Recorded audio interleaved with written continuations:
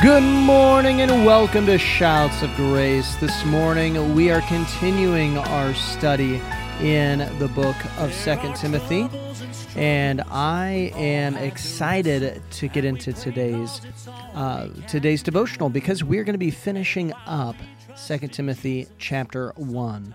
And I think that's just exciting. We're already 10 into this. I know it's expanded just a little bit further than what I thought time-wise, but we're already on number 10 in 2 Timothy. I don't know if every chapter is going to have 10 to go through, because I think that put us around 40 to get through 2 Timothy.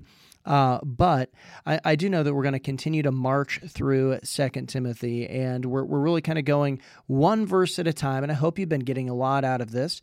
But today we're going to see a distinction between two different types of disciples that you could be, or really a disciple and a deserter is what we're going to see. A disciple and a deserter.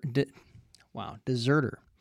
And when we look at this idea of either being a disciple, or a deserter, we're going to see just some traits that we can have in order to make sure that we are truly being disciples. But let's get into our scripture reading here, which of course is 2 Timothy chapter 1. Well, this will be the last day that we read 2 Timothy chapter 1 in this series, and tomorrow we'll be starting up 2 Timothy chapter 2. I'm excited about that. It says this: Paul, an apostle of Jesus Christ by the will of God, according to the promise of life which is in Christ Jesus, to Timothy, a beloved son, grace, mercy, and peace from God the Father and Christ Jesus our Lord. I thank God, whom I serve with a pure conscience, as my forefathers did. As without ceasing I remember you in my prayers night and day, greatly desiring to see you, being mindful of your tears, that I might be filled with joy, when I call to remembrance the genuine faith that is in you, which dwelt first in your grandmother Lois and in your mother Eunice. And I am persuaded is in you also. Therefore I remind you to stir up the gift of God which is in you through the laying on of hands. For God has not given us a spirit of fear, but of power and love and of a sound mind. Therefore do not be ashamed of the testimony of our Lord, nor of me as prisoner, but share with me in the sufferings for the gospel according to the power of God, who has saved us and called us with a holy calling, not according to our works, but according to his own purpose and grace, which was given to us in Christ Jesus before time began, but has now been revealed by the appearing of our Savior, Jesus Christ, who has abolished death and brought life and immortality to light through the gospel, which I was appointed a preacher, an apostle, and a teacher of the Gentiles. For this reason I also suffer these things. Nevertheless, I am not ashamed, for I know whom I believed, and am persuaded that he is able to keep that which I've committed to him until that day. Hold fast the pattern of sound words, which you have heard from me in faith and love which are in Christ Jesus, that you, the good thing which was committed to you, keep by the Holy Spirit who dwells in us. This you know, that all those in Asia have turned away from me, among whom are Phygelus and Hermogenes. The Lord grant mercy to the household of Onesiphorus, for he often refreshed me, and was not ashamed of my chain. But when he arrived in Rome, he sought me out very zealously and found me. The Lord grant to him that he may find mercy from the Lord in that day. And you know very well how many ways he ministered to me at Ephesus. Here we see in verses 15 through 18, the end of the chapter, we see this contrast between Phygelus, Hermogenes, and then, of course, the household of Onesiphorus. And first of all, let me just say I'm really glad that my name is Sam Jones and not Phygelus, Hermogenes, or Onesiphorus. But in looking at this here, we see two contrasting types of people. You can either be a disciple or a deserter. And we see the deserters here are Phygelus and Hermogenes, and they're lumped together with those who turned away from the Apostle Paul in Asia, those in Asia who have turned away from him. Now, of course, if the Apostle Paul is mentioning them, that means that they were in prominent status. Timothy knew these men. He probably learned, as we will see here tomorrow, that he probably learned right from beside them. He probably knew these people, knew them well, and of course he knew Onesiphorus as well.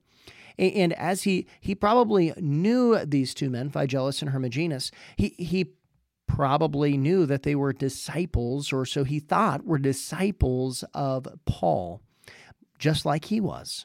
He was thinking it could be Timothy, Titus, and Phygellus and Hermogenes. He's thinking that they could probably be in that kind of a category. They were close to the Apostle Paul, and Timothy would have known that. But here the Apostle Paul says, no, they're no longer disciples. They are deserters. They're deserters. They deserted the Apostle Paul. And we see that the words that are used specifically is that they turned away. They turned away. And that, of course, is really a characteristic of a deserter. They turn away from what they know and from those people, from those whom are discipling them. And it's not just that they turned away, but that word turned away, it also means to pervert. To pervert. And so it's not just merely that the Apostle Paul isn't just merely saying that, wow, Phygellus and Hermogenes, not only did they turn away and they're no longer associated with me, but they're actually perverting his teachings.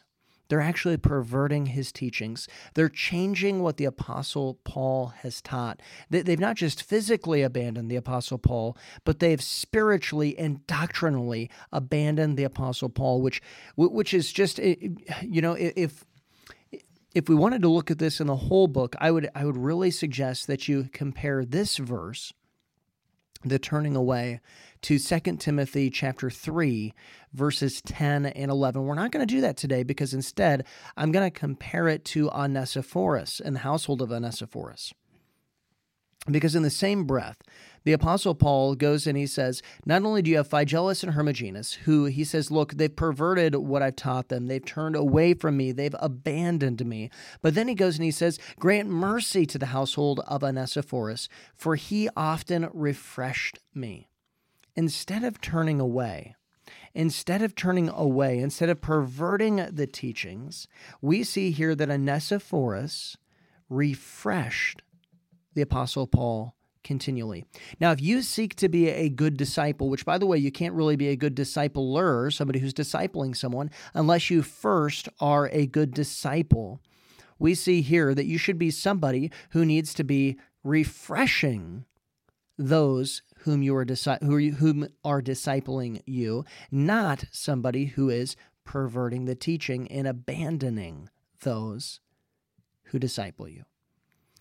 But then it also says this in contrast, because not only did he refresh in contrast to that perverting, but then it says he was not ashamed of my chain. So while Phygellus and Hermogenes ran away from the Apostle Paul physically, they abandoned him physically, we see that Onesiphorus instead was not ashamed.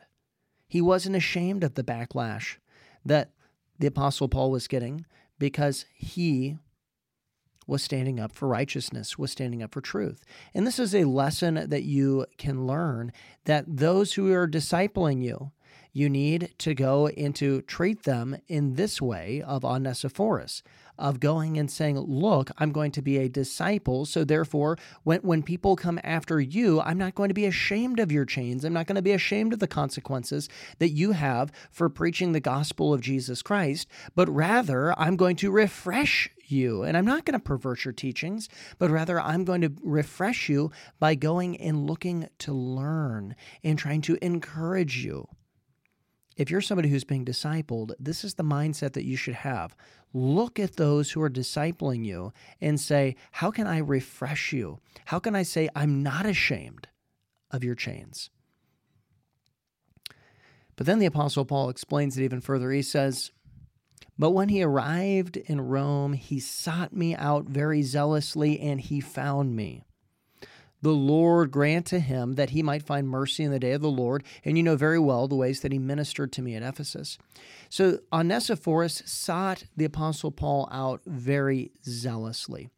And if you are seeking to be discipled, you should be seeking that person out very zealously. The one who's discipling you, seek them out zealously in your life. Seek them out zealously. Be a zealot to learn. That's really what it takes to be a disciple, is that you are going and saying, look, I'm changing my lifestyle to fit learning, to fit growing in Jesus Christ, to fit becoming more like Christ. I'm going to do things that people might think are a little bit crazy. Why would you do that? Well, it's because I'm a disciple of Jesus Christ. I want to be discipled. I want to be a disciple.